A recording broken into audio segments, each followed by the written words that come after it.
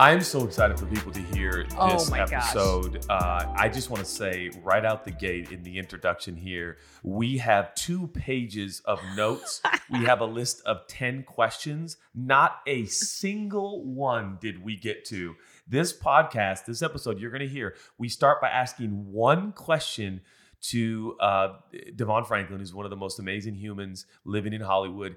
And we just ride this wave that is so meaningful to us. Well, it was like he was in our bathroom yesterday in the conversation that you and I were having about identity and purpose and all the things. So when he answered that one question, that we just jumped on it, and it was beautiful. We got into pain. We got into a culture of blessings in the church and how that can be beautiful, but also how it can be hurtful.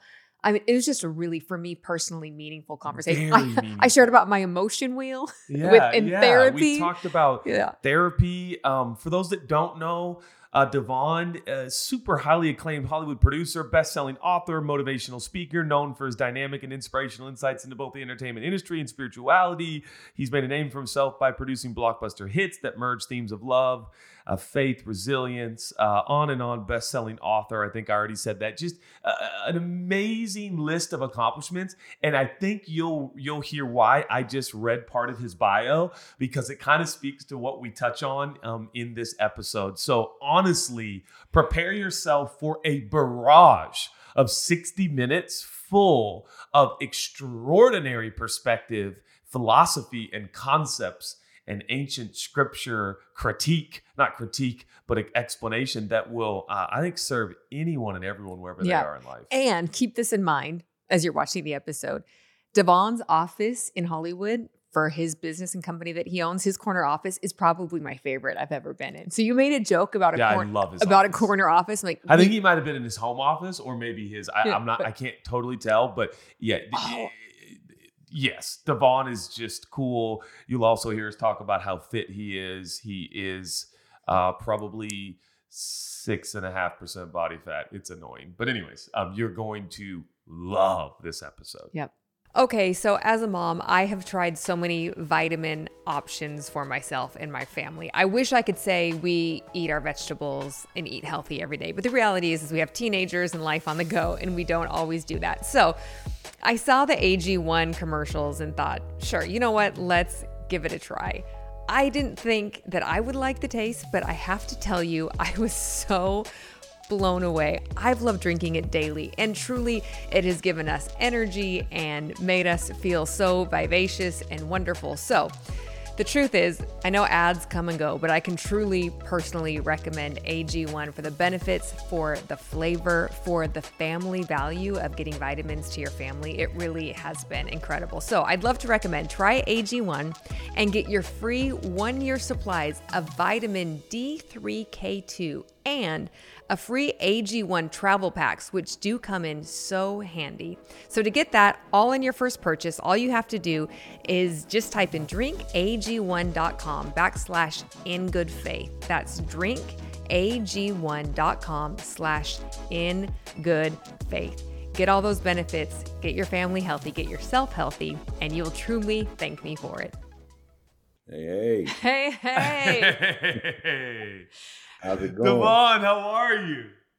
Doing great. How about y'all? So good, man. So good to see you. Last time I saw DeVon Franklin, ladies and gentlemen, it occurred to me that the man, this is how it always works. The man who works out just keeps working out. They say the rich get richer, but I got news for you. The fitter get fitter. It's the truth. I love it, man. We got to get you. Come on. What's up? What are we doing? Where we at? What? I knew it took 30 seconds to get to this. If DeVon, if I've got to yield and actually go to the gym with DeVon Franklin, which might be one of the most intimidating things I'll ever do. Yeah, I don't know that I'd recommend you starting out with DeVon. Okay, all right. I maybe recommend. We've got to shift this podcast immediately. I'd recommend just starting somewhere, but not with him. How often do you work out right now? So DeVon, tell us about your faith journey in Hollywood. No.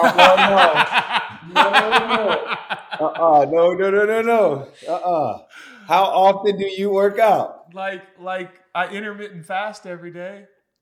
What? No, man. Oh, I'm not even, like, I hadn't even been doing my push-ups, man. The truth. Chelsea. Yeah. Come on. You just going to let your husband wilt away? Is that what's happening here? That is the reason we have come here together for this intervention. Judah thought it was a podcast, but actually it was an exercise intervention. The annoying thing is he looks so good without working out. His muscle tone is actually incredible. Mm-hmm. So but DeVon and I have discussed this before. That's really not the point. It doesn't mean you're healthy. Doesn't mean that you're getting the right testosterone and right. I listen. I do listen. I will say that. Well, listening. I think there's a scripture about like hearing without doing is something that we're not recommended to do. I don't know if listening even counts. Oh man, listen. One of these days, man. One of these days, it's just gonna click. We're not gonna be able to keep you out of the gym. And yeah, Judah's so obsessive. Once he gets into it, he's gonna end up looking like you. I don't have a doubt. Babe, that's heresy. You can't say that. Okay, I will never. No, that's not heresy. What are you talking about? In my wildest dreams, I will never. No. I'm sorry, DeVon. The substance in which you live your life is so expansive and extensive, and it's just borderline offensive that I bring up your fit appearance. But it is, it's staggering. And beyond your fit appearance, your smile has to be one of the great smiles in Hollywood. Thank you. I really appreciate that. I want to know what you do to take care of your teeth also. I mean, what is this? I got a regimen for that. I got a whole, situation for that too, Hey, I'm trying to keep, what do you call it? Trying to take care of the temple, right? Keep the temple the way it's supposed to be. Take care. Well, hey, we are so beyond grateful that you would take your time that is so valuable. You have so many plates spinning all at the same time that you would take time to talk to us and really talk about faith and Hollywood and what your journey has been. We really think it's significant and important, but beyond that, we're just honored that you would take your time to spend here with us. Of course. Yeah, and we're proud to call ourselves friends with DeVon Franklin. That's a fact. Likewise, for real. Can I just start with a question? It's not on the prepared brief or nothing like that, but what are you most excited about? What is DeVon Franklin most excited about in all of life right now? You can pick anything, any aspect and dimension of your life. Wow, that's a really good question. What am I excited about? I'm really just trying to find the practice. I'm how do you say this? I'm working on the practice of not being so achievement focused. Whoa. And not being so needing certain things to happen for me to feel a certain way. So I guess I'm most excited about just being, and just really finding it there versus like, well, I'm excited that this thing's happening, this thing's happening, this thing's happening. Okay, well, all those things aren't happening. Can I still find a place of excitement? Mm-hmm. So I'm really working on just being excited about me, being me, and not also attaching too much to any identity, just being me. Because so often it's like we don't even get to know who we are because we are like, well, no, I'm, DeVon, the producer. It's like, okay, well, that's fine. But who are you? Who is the one that produces? Who is the one that acts? Who is the one that writes? Who is the one that identifies as a Christian? Who's that guy? So I'm just trying to get more excited about that guy and understanding that guy and allowing whatever comes from that to then just be, icing on the cake, but it's really not the cake, so to speak. Wow. I got, you want me, it's your turn to ask questions, but I got a follow-up question to that. We don't take turns. We've never done that. Well, Come on. Kind of, babe. That's kind of what marriage is about, but whatever, take turns. But DeVon, can you verbalize for me, the amount of accolades? Like if we were going bio for bio, your bio is fascinating. Your journey is extraordinary. You are a dreamer. Everybody knows that. You're a man who inspires other people to dream big and believe in yourself. And your story is so much about that. And we can get into that. But can you tell me how you're right now sitting in your office where you facilitate an extraordinary amount of art and production, and a lot of people who are going to listen to this podcast or just in life see that as kind of like, I don't know if it's an end goal, but it's certainly like an incredible motivating force in their life. It's like someday I could have a big corner office like DeVon Franklin. I could have feature film contracts. I could be, you know what I mean? Like there's so much about your existence that is the aspiration of tens of millions, if not hundreds of millions. And yet what you just said, some people would hear it as like, well, wait, so are you saying none of that matters? So what is the relationship, if you can describe, between like, when this podcast ends, you're going to go back to doing what you do and producing and production and connection and building brands and connecting people. How is that relationship between what you just described and just detaching almost from the identity of all the success you've had while also continuing to be efficient and effective at your successful job? Does that make any sense? Sure. Yeah. It makes sense. I mean, it comes down to, where we place value. Mm, So, for me, it's like, okay, yeah, I could certainly place value in being a producer, place value in being an author, value in being a preacher, value in being an actor, value in being, a TV personality, all of these things that I organically and authentically do. yep. Yet what I've noticed, and I think this is where our culture is just missing it, even in the church, That's even, right. in the world, is that we are pushing people, go get it, go after it, and that's fine, but we're selling them a bill of goods because we make people feel that, oh, once you get this blessing from God, then fill in the blank. Once you get that blessing from God, oh man, your blessing is on the way. Which then means if I'm saying something's on the way, it means I have to acknowledge the absence of it now. So then the Wow. idea of like, oh, my blessing's on the way, well, that means that, well, right now I don't feel blessed, but when that blessing comes, then I will be happy, joyful, excited, content. And so for me, having experienced a lot of, great success in Hollywood and, produced major motion pictures and have had deals with so many different studios in town and, all of these different things. Yep. But I can tell you, as someone who bought into that, none of those things in and of themselves create joy or happiness. Whew. They Yeah. do for a moment, it's exciting. But at the end of the day, what I realize is like, yeah, I can have all of that. But if I don't get excited about me, if I don't know who I am, if I don't value the person God created, not just the things that God is bringing me, then none of this really matters. Because so often we teach this idea, if you are successful, then, but we don't teach people how to be personally successful. How do I wake up in the morning and no matter what's going on in my bank account, no matter what's going on in my job, I can wake up, look in the mirror, and be excited of what I see. Because that, when we get there, then everything else is we can appreciate. Because so often, like, and this is I don't know, kind of a crazy idea, but I feel like, we're raising a generation of blessing addicts, Ooh. you know, where it's like, oh, I need that next high. I need that next high. So people come to church, and church does a job of facilitating this, right? Where it's like, we're going to give you that high of a blessing, and God's going to bless you, and God's going to do it. So we just go from one blessing to one blessing to one blessing. But when we perceive the blessings to have stopped, we don't know how to cope. We're waiting on that fix. I need that Ooh. other thing. Versus like, no, I'm good being me. The blessing is life. Period. Period. God woke me up today. I'm blessed. That's the end of the story. I'm blessed. We're blessed. So for me, it took the process of believing in, achievement, right? Oh, I'm going to go get these things and those things happening.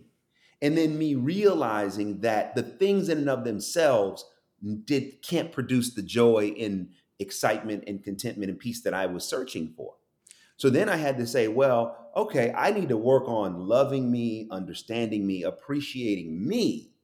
So then I can go and do the things that God has allowed me to do, but I'm doing it from a deeper place where I don't need these things to feel a certain way. I'm actually bringing the feeling that I already have to the things that God is allowing me to do.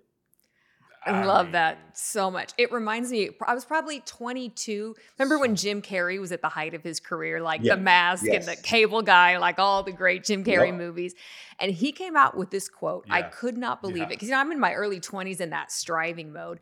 And his quote came out. He said, "I wish everybody would be rich and famous so that they would know that life is not about being rich and famous."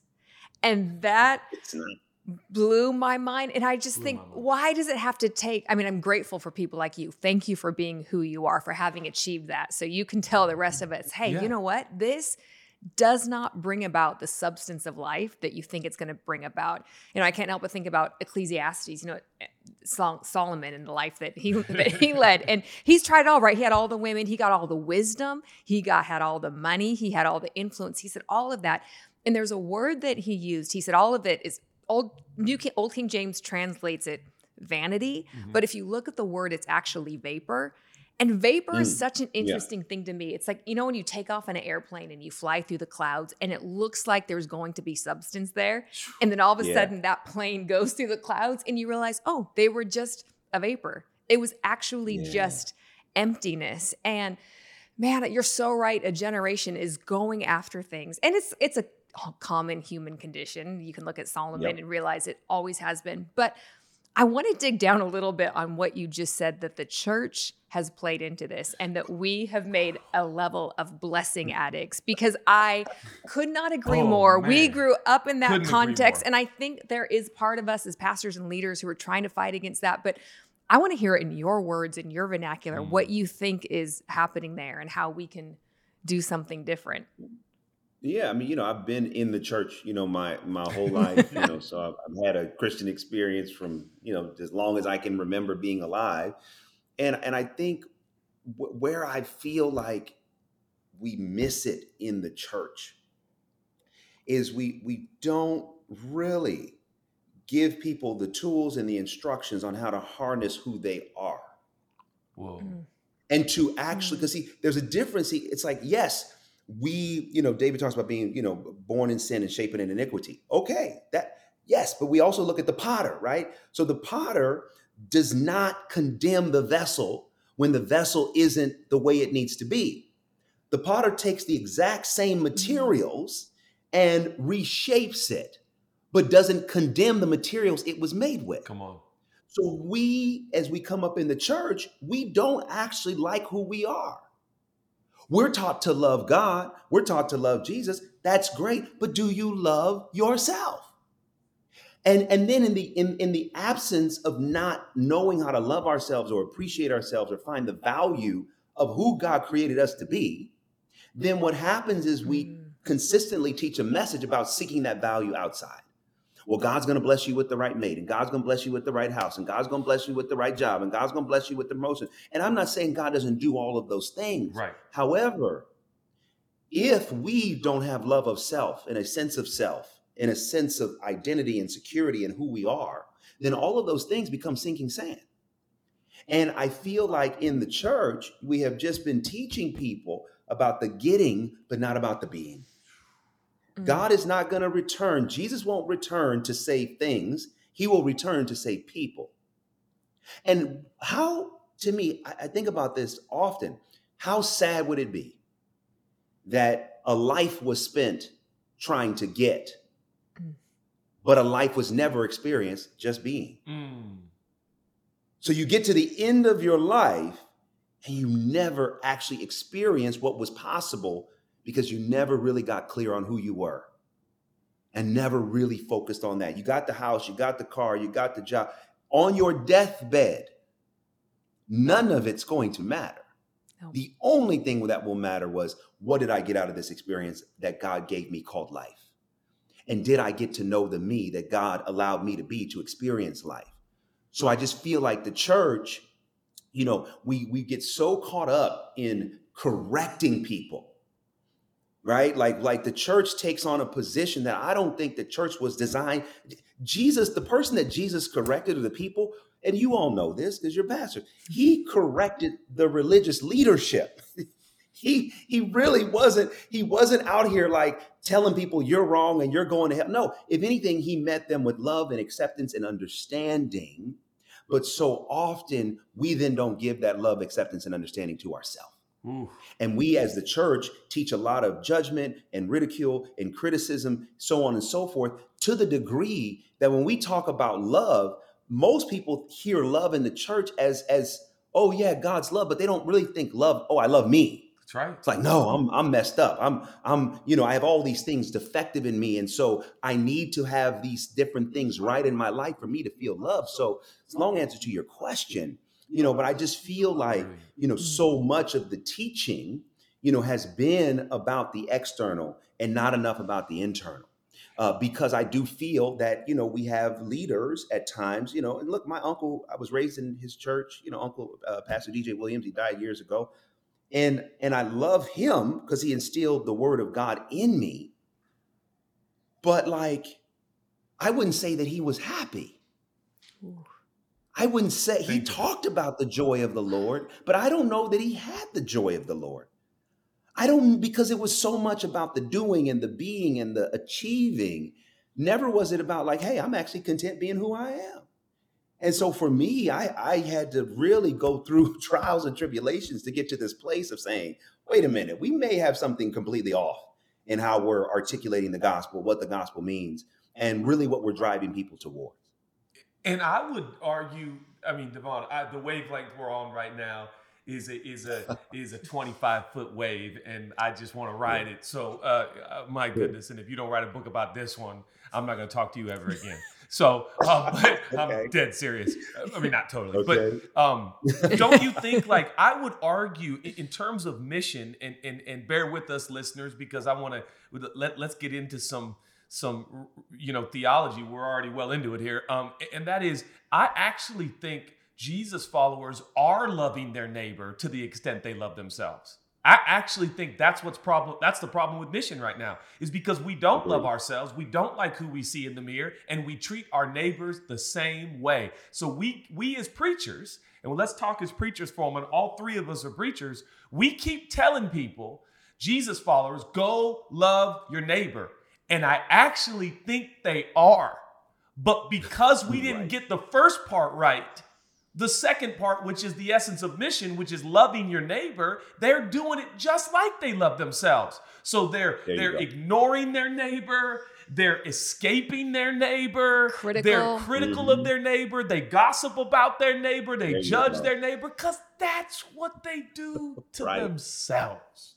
So good. Oh, that's so good. It's so everything good. You're saying. And I don't know where I think it's a collusion by the church, which, let me just be real clear. We are church lovers. We are church folk. We are church people. We are church offspring on this podcast. But I think the church colluded with the culture, and the culture is so preoccupied and so enamored with possessions and arrival. And I think the church colluded with it. And I think if we're not careful, some of the most popularized preaching and podcasts and sermonizing in the church right now is very well and truly colluded with the idea that I've got to go get. And that's why it takes someone like DeVon Franklin. Yeah. Frankly, it just does.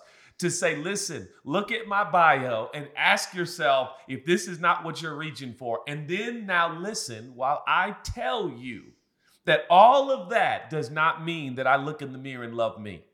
So what causes that? And maybe Mary had it right when she was crisscross applesauce in the living room in front of Jesus, and Martha had it wrong when she was in the kitchen trying to cook for him. And I think a lot of Christians are busy in the kitchen, and Jesus wants us to come to the living room and sit with him, because he said that's the one thing that is necessary in life. And we're not doing it.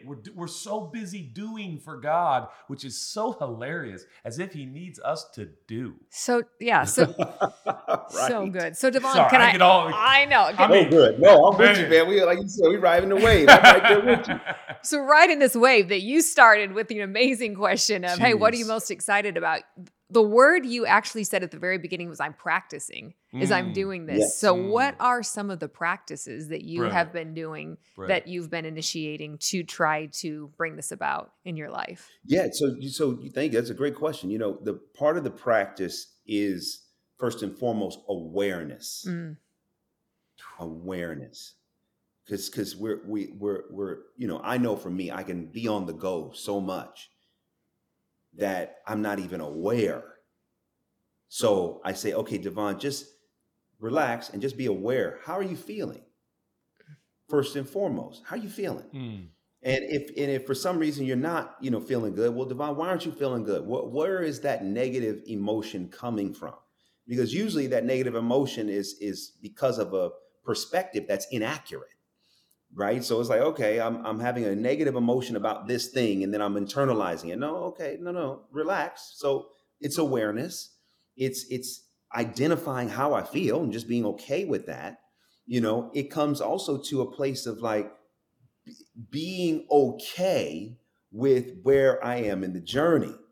So it's like, okay, Judy, we were talking about earlier working out. So I was like, all right, we go to the gym, and let's say you can bench press 150, and I'm bench pressing 250. Okay, that's where you are in your journey. That's where I am in my journey.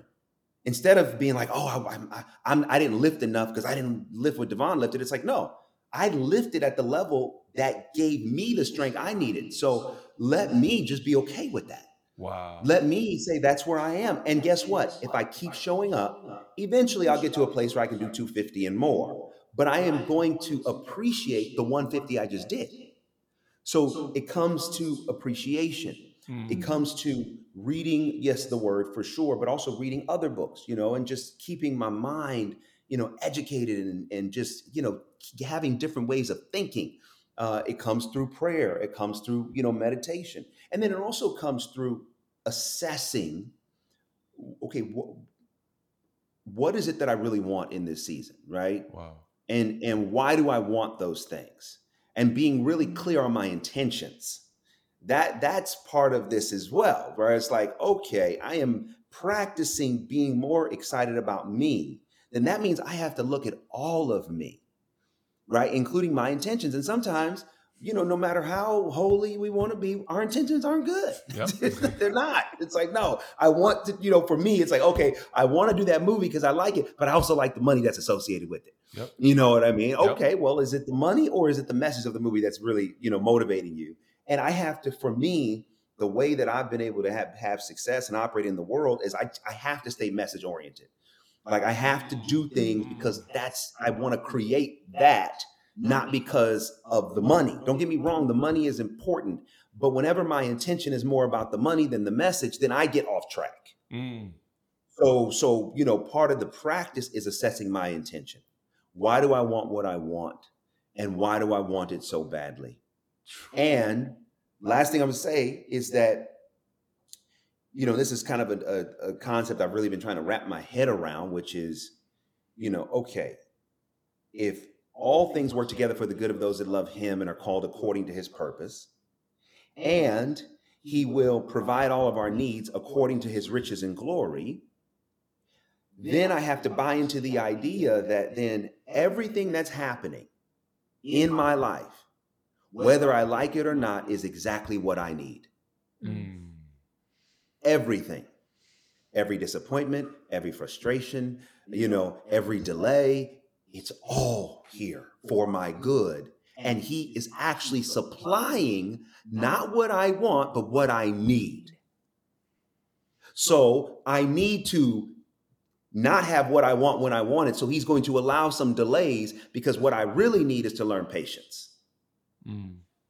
It's not that he doesn't have things going. He has a lot of stuff planned, but he's allowing, okay, maybe financially things aren't where I want them to be. God's like, okay, I am still providing your needs because you need to learn how to manage your money better. You need to know that you don't need all that you think you need to have a lifestyle. So instead of like yearning for days to be different, I say, oh, okay, I can wrap my mind around right now. Even with certain things that I want that have not yet manifested, I can still say he's providing all of my needs, because if I needed something that I currently don't have, he would provide it. Mm. And if I think that I need something that he hasn't provided, that means I don't need it. Because I'm buying into the idea that right in this moment, yes, he has provided all of my needs. And most of the times, we don't really get in touch with what our needs are. We get in touch with what our wants are. So we will judge God based upon whether or not we've achieved our wants. But God's like, listen, I'm going to go past your want. I'm going to look at what you need because I know you. That's You know right. what I mean? Yeah. And you need more patience, DeVon, and you need more clarity, and you need more acceptance of self. So I'm gonna hold back some stuff because I know what you need. And if I gave you everything that you wanted, your needs would never be met. And that's the difference. We get needs and wants mixed up. So this idea, going to your question about practice, it's like practicing fundamentally thinking differently, having a different perspective that allows me to look at this moment. Last thing I'm going to say on this is like, this moment is all we've got. That's it. This is it. The future for us has not manifested. The past is already done. So much of how we are socialized into Christianity is not about appreciating the moment. Well said. Yep. It's about the future, what's coming, what's, on the way. So if I keep looking for something that doesn't actually exist in my reality, and I never actually appreciate the reality that God has provided me with, I am going to get through this life and I'm never going to have lived. I'm never going to have experienced all that was available to me. So I call it a practice because I've been socialized to think and act differently. So I have to practice consistently the retraining and the rethinking of my mind to be able to have this level of appreciation in the moment that isn't dependent on what may happen tomorrow or happen even after we get off this podcast. And I couldn't agree more. And I think it's laden throughout the story of Jesus and the New Testament letters in terms of this idea that we are perpetually. C.S. Lewis believed that hell in and of itself was kind of an in-between place, meaning that torment equaled this idea of neither here nor there, constantly on the way and never arriving. He saw that as a form of hell. And yet, DeVon, if we're honest, Chelsea, if we're honest as preachers, we have popularized this idea that you're on your way, your blessings coming your way, and all the stuff that we clapped and danced and shouted and sang, it wasn't all totally accurate. Meaning, right. If you look at Mary and Martha and that story that I referenced a little bit earlier, Martha is in the kitchen cooking, and Jesus Christ of Nazareth in physical, visible form is in her home. And instead of being in the living room with him, she's in the kitchen cooking, thinking that's the noble and moral, almost high ground to properly serve him. And I think it encapsulates without even knowing it. And I got to admit, I didn't always intend to preach sermons to that end, but without even knowing it, 10 years we spent speaking to teenagers and young people and college students. And in that formative years, telling them, man, cook. Go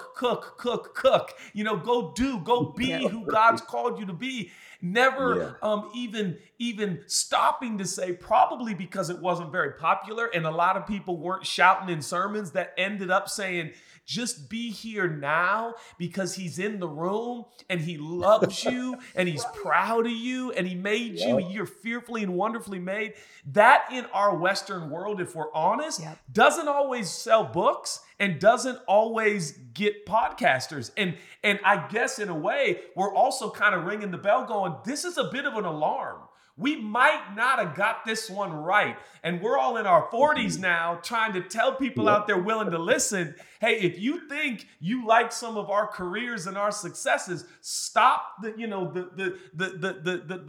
recording for a moment and go, listen, it's not everything you think it is. If he's in the room, be with him. Be with yourself. Love yourself. Be who you are. And man, I could go on and on. But okay, what are you going to say? Well, I just want to so powerful, meaningful to me. So meaningful. First, I just want to say thank you for saying that, because I don't want to sit around being here saying like, hey, we're criticizing the church without acknowledging, not criticizing, but just critiquing or bringing loving feedback without acknowledging the part that you and I have personally played in doing that in years of ministry when we were immature, or even now, unknowingly giving people, think about the future without giving them a contentment for now. I can't help but think of the Apostle Paul when he wrote Philippians, and He was in prison, most likely not a house prison in Rome. He was probably had not seen daylight for months or years. Imagine what that would be like, not even being able to see daylight. In that place, he said, I have learned, whatever state I am in, to be There you go. content. And I think so much of what you're talking about, DeVon, I just hear over and over contentment. Content with who I am, content with what I have, content with what my life holds, and just that taking a breath and being at ease with all of that. But man, it's so much easier said than done. As you were talking, first of all, I heard 3 A's in your practices, and I was with Judah. I was like, okay, this better be a book. It was like awareness and assessment, and such a good alliteration. But I would acknowledge how much courage. What those practices you were talking about, those steps take courage. I mean, to sit around and ask yourself, what am I really feeling? And why do I feel that way? Is there something in my mind? Or what do I want? And why do I want that? Those are very courageous questions to ask yourself. Yeah. Love that. But I also feel like, it's, I maybe they are courageous, but I think it comes from, I think part of how we present, we don't really talk about the pain that we go through, right? So it's like, you're not posting pain on Instagram most of the time. You know what I mean? Right. You're posting the wins and the success, all this kind of stuff. But what we don't really take time to acknowledge is that no matter how faithful or unfaithful we may or may not be, we all, as part of this human condition, experience pain. And how we respond to pain fundamentally determines the quality of our life. That pain can be, we try to sometimes anesthetize it, suppress it, deny it. Sometimes, it's like, okay, I'm in pain, and what am I going to do? I'm going to try to church my way out of it. I'm going to try to read my way out of it. I'm going to try to drink my way out of it. Everyone chooses a way to deal with pain in terms of anesthetizing it. For me, going through the pain of my divorce, and I had an option.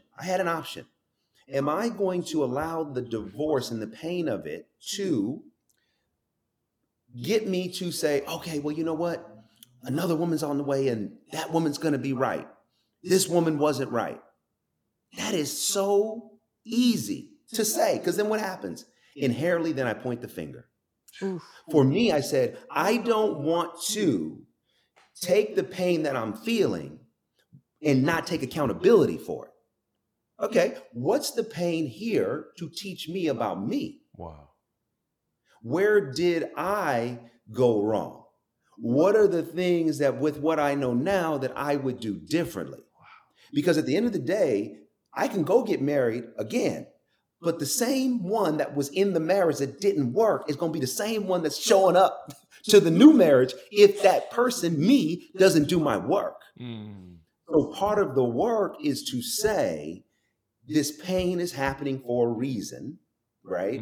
I didn't pray for the divorce. I didn't want the divorce in terms of ever thinking that it was going to happen, but it happened. Right. So when I was younger, I was playing, I was with over some friends' houses, and over a friend's house, it was like, 3rd grade, and we were playing hide and go seek. And I was, they went to go hide, and I was counting, down to, 1 to then go, find them. And so as I tell them, ready or not, here I come, I run. And I ran into something. I didn't even know what it was. All I know is I ran and I just felt something hit my knee. And at first I didn't look down. I just said, all right, you know what? I hit it, but let me keep going. And I tried to move and I couldn't. And so I looked down at my knee, and my knee is like cut wide open right above the kneecap. Blood, everything, gushing, all of that. So I'm like, oh God, what am I going to do? So my first response to that was, let me yell for help. I yelled for help. One of the parents came, they got me, they saw it, they wrapped it up, rushed me to the hospital, ended up having surgery. I ran past a flower bed that had some wood that got cut out. So my whole point is that I was in the hospital for a couple days. They did surgery. I was on crutches for a while. But here's my point. If I ran past the flower bed, cut my knee open, and act like I'm not in pain, then I actually miss the opportunity to get the healing that the pain presents as a possibility. There it is. Yep.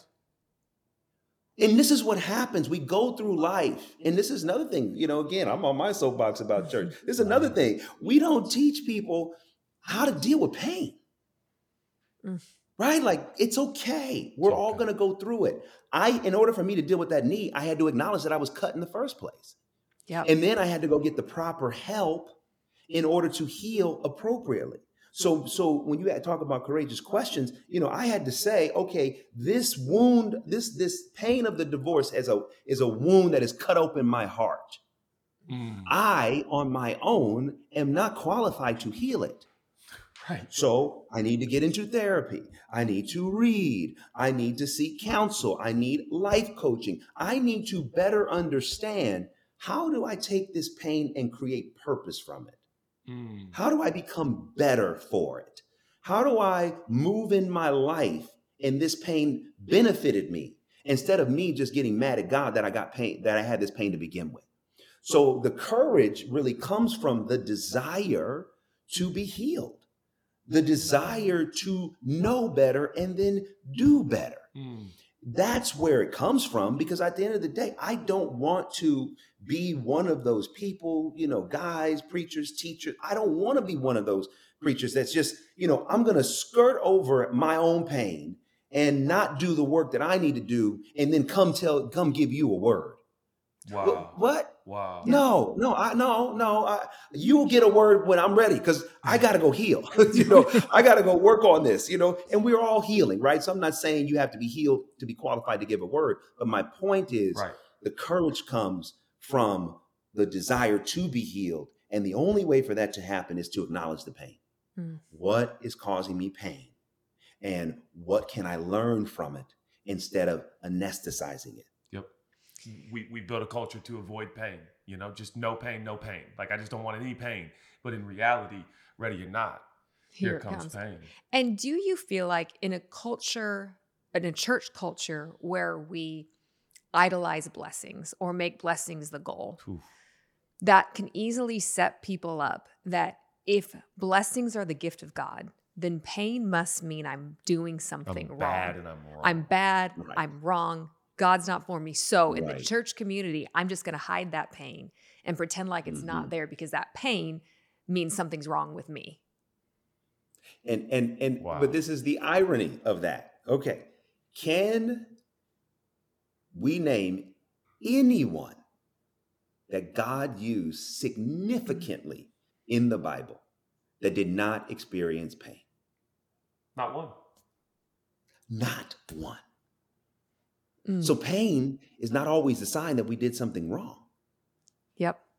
Pain is there to teach us and to help us and to humble us if we allow it to do that. And if we were supposed to get through pain free, then what would be the need for the cross? Yep. The cross was the ultimate painful experience that the one we profess to follow had to endure for the glory that was on the other side of it. And so we aren't really preparing people how to deal with their crosses. How do you deal with those moments? How do you deal with the anxiety? How do you deal with the frustration? How do you deal with the depression? And guess what? Not all of it can be solved by bringing it to Jesus. Jesus is saying, I have equipped great minds and therapists and doctors and people on this earth that can operate and help you. Not everything can be done just with like, hey, I'm just praying on it. Well, no, you got to get in therapy too. Because God has blessed that therapist to help you. Community, Right? connection with fellow humans. This is fundamental to our Yes. faith. I started therapy about 8 or 9 months ago. And when you were talking about identifying your emotions, this is where I'm at. The way I tend to deal with things is I just numb, pretend it's not there. Well, I found myself in my mid-40s just numb on life. Because if you numb the pain, then you numb the joy. We right. don't get to choose You don't get what to choose. emotions we numb. So I just found myself numb. Judah was at a place where I would give him a compliment, and he said, I don't believe you. I don't even believe the nice things you're saying about me. I was just just numb. So finally start on therapy. Mm. And this is where I had to start. I Love this. had to start with an emotions wheel, a diagram of all the different It was human wild. It was emotions. wild. I loved And it. once a day I had missed to, that, Will. right? I literally had to pull it out and look at it and say, okay, this is what I'm feeling right now. I would ask her what she's feeling. She's like, hold on. Hold She'd on. pull it out. And she'd be like, oh, I'm feeling that. And I was like, dang. That's fantastic. But I know I all love this. it. I know all the scriptures about all the emotions, but I needed that professional That's right.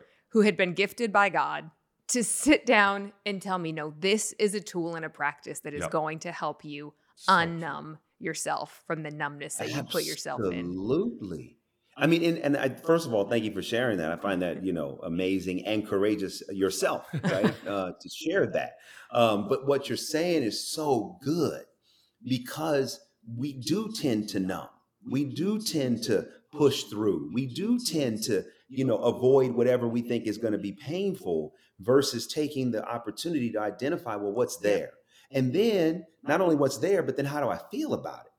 And that anything that we suppress, I believe we empower to destroy us. Ooh. So when we're suppressing those emotions and that pain, it's going to come out. So what you were saying is like the way that you're, suppressing the pain came out is in being inauthentic in your interactions. Yep. Because anything we suppress, it's coming out in an unhealthy way. That's just how this works. So it's like, all right, let me, as you mentioned, Chelsea, hey, let me go get in therapy and I'll use the wheel. And this is another thing. We have so much pride in how we look when we're in our process. And so I say, get the vanity out of your victory. Like, you know what, babe, for me right now in this season, I need this wheel because I'm trying to get reoriented with how I feel. And I know it looks corny. I know it looks weird, but it actually is really helping me. Yep. And this is a part of my process. Yep. And I'm willing to risk you judging me for it, but this is what I need in this season. What's wrong with that? That's powerful. So now you can get 8 months out of it and you're like, okay, I may not need the wheel now because now I'm more accustomed to identifying the wheel within. Yep. I'm more able to identify what feeling is spinning within my soul because I had the physical wheel that was given to me by someone God gifted to help me. But here's the thing. If all you said was, I'm taking it to Jesus. Jesus is like, yeah, I hear you, but you don't realize if you would just say you need some help, this person actually is me through that person. Right? Wow. So anyway, I don't mean to ramble. But No, I it's so appreciate good. If Jesus was enough, he would not have looked at Adam in the garden and said, it is not good for man to be alone. And I know that's a tension that we walk in as faith leaders, but yes, Jesus is enough. Yeah, more than enough. More than enough. He's everything that we need. But what he has given us is community and people and others and experts. And that's how he has set up this world. We learn so much more about him through each other and through connection. And by the way, when it comes to, I just got to say this, and I know we're coming up on our time, but I love that we prepared notes. Not one single thing have we covered, nor did we need any of that. So anyways, I love it. We can go on and on. But Jesus was perfect, and you could argue he experienced some of the worst pain in human history.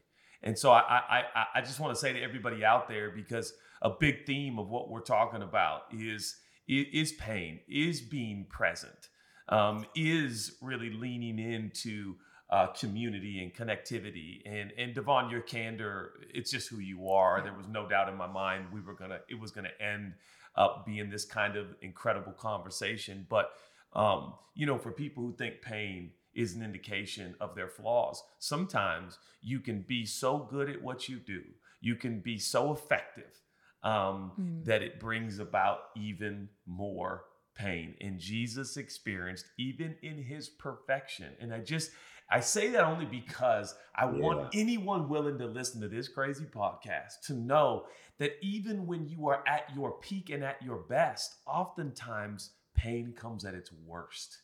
And to not be discouraged. Like DeVon, like you started this whole thing saying, man, I'm trying. Right now, I'm most excited. That's literally how this whole episode went. I'm most excited about basically being present, loving me, being content with who I am, looking in the mirror and being able to smile back at that guy. And I can't tell you what that means to Chelsea and I, because we must be serving the same Savior, because that is in so many ways where we're at in our life, just going, man, it's so fun. Like all this stuff we've been able to do and people we know and great, amazing people like you. But it's like, man, if I don't wake up in the morning and look back at that dude in the mirror and be like, yo, man, I love you. Something is terribly wrong about my faith journey and my lifespan. So thank you doesn't even do it justice. I mean, honestly. No, absolutely. I mean, I'm just grateful for the opportunity. You know, every time we get together, it's always a good time and an appointed time, you know, and to be able to talk through these things and get underneath the hood, you know, of it is so important. Because at the end of the day, as leaders, I believe God's going to hold us accountable. God's going to hold us accountable. And so we do have a higher level of responsibility to do our own work. That's right. Yep. So that we can help others do theirs. Yep. If I'm avoiding pain, if I'm not trying to heal, whatever I tell someone else, they may not even recognize it, but it's going to be very shallow. It's going to be very performative. Man. And I think that what you know, where we are as a culture is we got to get past the performance. And we got to get to a place where people start to learn how to be people. Yeah. Pain is a part of that. Yeah. It is. It's part of the journey. But that's where community can come in. Hey, we're all in pain. We're all hurting.